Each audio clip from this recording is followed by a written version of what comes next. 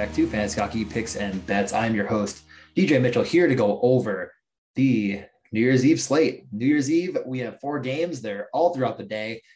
Something that I really wish hockey would do more often on a weekend. They do it sometimes. I think that this is really what I would love to see for the playoffs is hockey to take the approach of NCAA basketball with the March Madness tournament and just have hockey start at 11 a.m. and go all night long would be much better. I am wearing, I don't think it's showing up very well.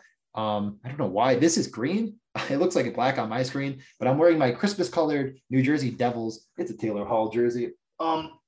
Because Christmas just passed and I wanted to spread holiday cheer no matter what. So we have 4 games starting at 1 p.m. And I think the last game will end. Oh man, what time is it? Yeah, 7:30 start time. So it'll end early on the East and West Coast. So all day long hockey. We have 4 games. And I mean, you can play the full slate on DraftKings. So we're going to go over everything. Starting with the Edmonton Oilers at the New Jersey Devils. So yeah, it's a 6 over under. I think that makes a lot of sense. I'm fine with the over. I mean, it's minus 120 right now, so I'm worried it's going to get to 6.5. And then we're kind of talking a little bit of a gray area. The Devils have been a team that have given up goals in bunches at times, and occasionally they'll play fine defensively. I think that their defense is a little bit underrated, but it's hard to say because they haven't really put that into action very often. A lot of models had, I know a lot of sharp people that were betting the Sabres to score over 3 goals against them last time out. And the Sabres only scored 3, so it pushed. But I mean, it's one of those things where, if smart people are saying it, it's showing up in models. It's hard to say it's not a good bet. And if the Sabres were projected to put more than 3, I'm thinking Edmonton could kind of do the same. Now, Edmonton did not look great or fantastic against the Blues. They were expected to score 2.7 goals. They had 2. They have really, really rode McDavid into the ground. He had 1, 2, 3, 4, 5, 6, 7 shot attempts. 1 hit the post. He did not score in that game. Leon Draisaitl, on the other hand, did, and he had 4 shot attempts. So what I'm getting at here is that it does feel to me like you can feel decently comfortable in taking the Edmonton side in this is kind of my starting point. It's minus 150 on the road. Doesn't feel fantastic. Not my favorite bet. Over 6 is really like I'm getting at is kind of the better option. I think Edmonton is pretty porous defensively. They were expected to give up just under 4 goals. They gave up 4. I think that's going to be a similar case. They'll probably be expected to give up around 3. If they get the right goaltending, who knows? I think they'll be expected to score over 3. So I think that a 7-goal game is really in effect here. 6.5 it makes you feel a little bit worse. You kind of just like that feeling of the push. And the reason why I always kind of like Edmonton is if they get down in the game, like they did last time out, pull up their minutes. McDavid, 23, Draisaitl, 22, Hyman, 21, Nugent Hopkins, 20. Fogle actually was the other guy that got the push with some players out. He ended up getting 18. So a guy that you might want to keep your eye on. He played with McDavid and Hyman in that matchup, power play 2. Yeah, he had a little bit of power play run, and he isn't the worst rate shooter in the world. So a guy to kind of keep in mind when you're betting goal props. As a guy, man, maybe I'll throw him in the mix. He was. He only had 1 shot attempt at 1 on net. So not the best bet in the world. I'm not saying that put the house on it, but I don't think it's insane to consider. So yeah, no, I like this game over. I liked the Oilers just fine. I think they're the better team. Could goaltend and get you. Yeah, so I just would rather take the over. Player props, I like McDavid. If it's plus money at 3.5, I consider it. If it's 3 on the shot prop, I definitely like it. I do think that in DFS, it's worthwhile to consider doing the McDavid Draisaitl route. They'll get big minutes, but they are really expensive. They're really going to cannibalize all of your salary cap. But as I'm going to get to, a lot of the higher priced wingers, a few of them are out.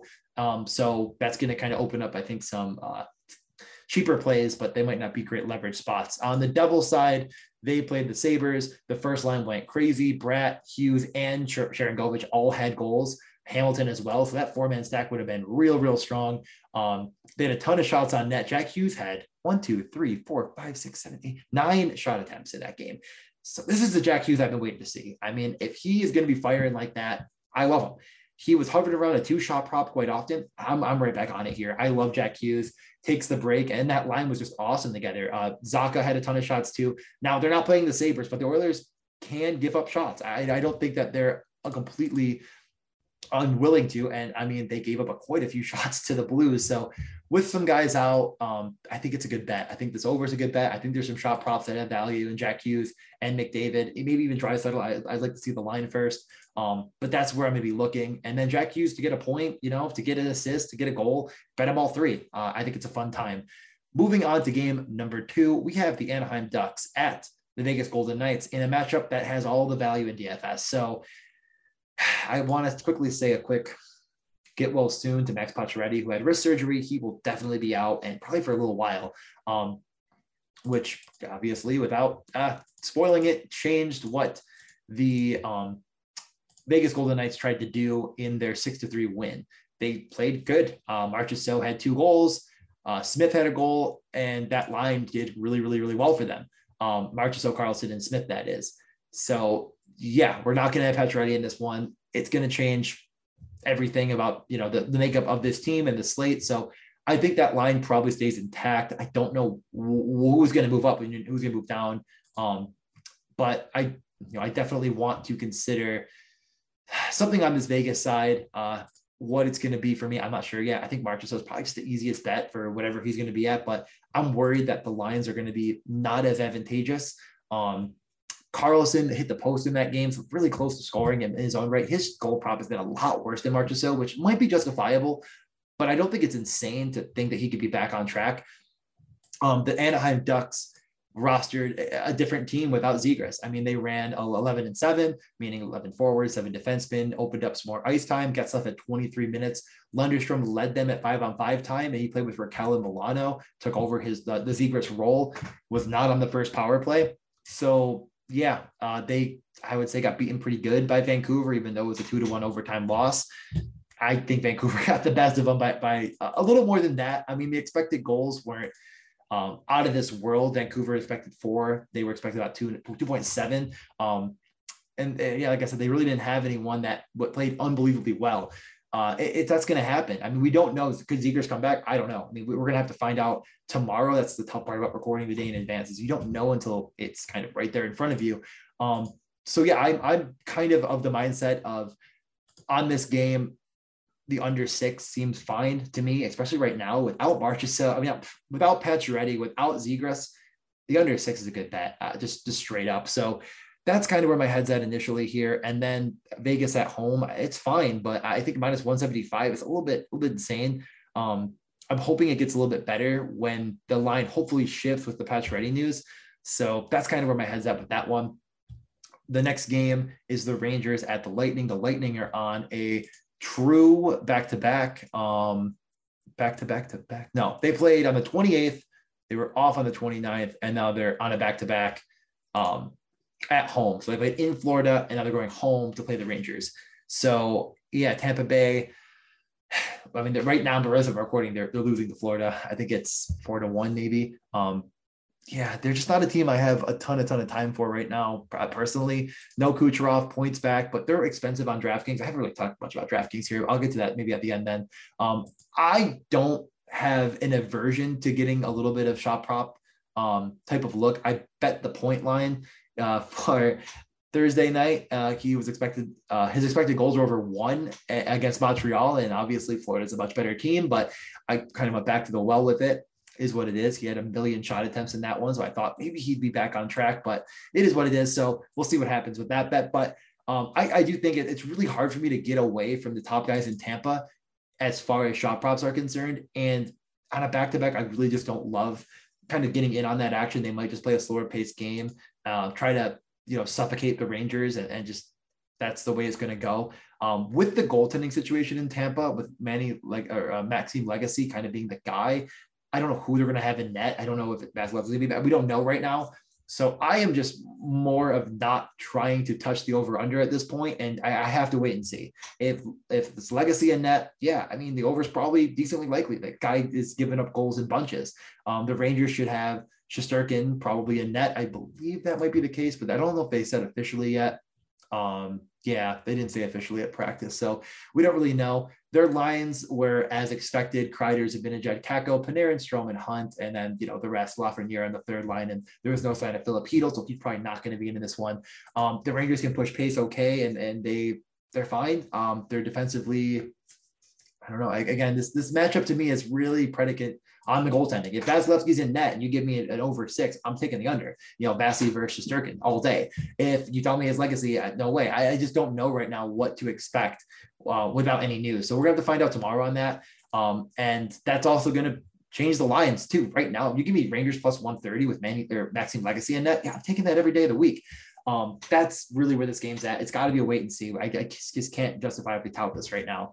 And our last game of the night is Washington at Detroit. Detroit plus 120 at home. Washington minus 140 over under 5.5. I like the over. I mean, it doesn't take a genius here. I think it's going to end up maybe getting to 6. It's minus 120 right now on that over 5.5. But you give me any game with Ovechkin. I mean, the guy is absolutely awesome. I think that Detroit has enough with that top line to cause a problem for Washington and kind of in my opinion, lack of depth. So yeah, I'm fine with it. In the last game, Washington gave up 3 on 2.2 expected goals. I just don't really find their goaltending and defense to be very, very good. They had a lot of power play time in that game. Like I'm saying, they really should have won by more than 2 goals is the point I'm trying to make here. They win 5-3 just because of how good their goal scorers are. And I'm just thinking that they find a way to score a few on Detroit and Detroit gets them back because they're just not the best team in net. That's the easiest way of betting on this is going over the 5.5. I personally probably just won't touch the minus 140 for Washington. I think it's the better bet for sure. I mean, Detroit, I don't think is that great. They're fine, but they're well rested. They haven't played a game yet since the COVID break. They've been on pause for quite some time now. Their last game, coming back on the 18th. That's 12 days off. I just don't really see a need to bet it. I think you honestly might find more of the sharp money going to the Red Wings just because of that. I'm not really in the business. I'd rather have a little bit more fun with this game. Take OV to score. Take maybe even over 1.5 for Ovechkin if you can get it, and just have fun with this game. Go with the over and enjoy it. It's New Year's Eve. Have a glass of champagne and watch Ovechkin play hockey. There's no better option. As far as the DraftKings slate is concerned, I do think that there is value in these Red Wings. Lucas Raymond is 4,300, Larkin 63. I think that you could really look at this game as good leverage off of how highly owned Edmonton might end up being against the Devils, and say that these 2 games seem like better options, in my opinion, for maybe the offensive explosion that we'd like to see, and kind of getting those kind of game stacks together instead of taking the McDavids and all that stuff, getting Ovechkin, et cetera, and company. It might be a good leverage play. That's probably my best take on the whole slate at this point in time. But, in any DFS you're doing, if you're going to bet on the DraftKings slate, you want to maximize correlation. You want to maximize the ownership leverage that you can get. I mean, it's a 4-game slate. It's going to be tough. And you want to maximize the projections that you're using. If you have a game that you have a really high expected goal, you want to run with it, go right ahead. But you might run into other people that have those similar projections, and the ownership's going to skyrocket on a 4-game slate. So do with that what you will. I think that there's enough value pieces that I've already mentioned that could get you there. So yeah, I think that's pretty much going to do it for this slate. Enjoy the 4-game slate. Happy New Year. Make your resolution to win more bets, and make another resolution to rate, review, comment, do all that fun stuff. We love it. And if you need any more advice, my DMs are always open. I'm always talking to people in there. I've gone over some strategy, and watch my bonus video that should be coming out, I'm guessing around the same time. I should be out today when you're listening or watching this. I'm excited. I think it's a good strategy, and I'm going to just let you listen to it and tell me what you think. A new way of kind of looking at hockey and betting on it. Enjoy and have a wonderful new year.